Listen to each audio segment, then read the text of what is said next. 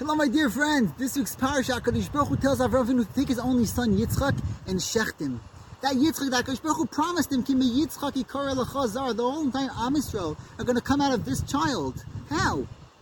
The pasuk says, Vayar es hamokom merach. Avraham Avinu is going to shecht his kid, and yet he sees that place from far. What that place? He sees the Beis HaMikdash. He sees Am Yisrael, the Geula, in front of his eyes, even though it's very, very far away. Now the reality shows me my son is going to die.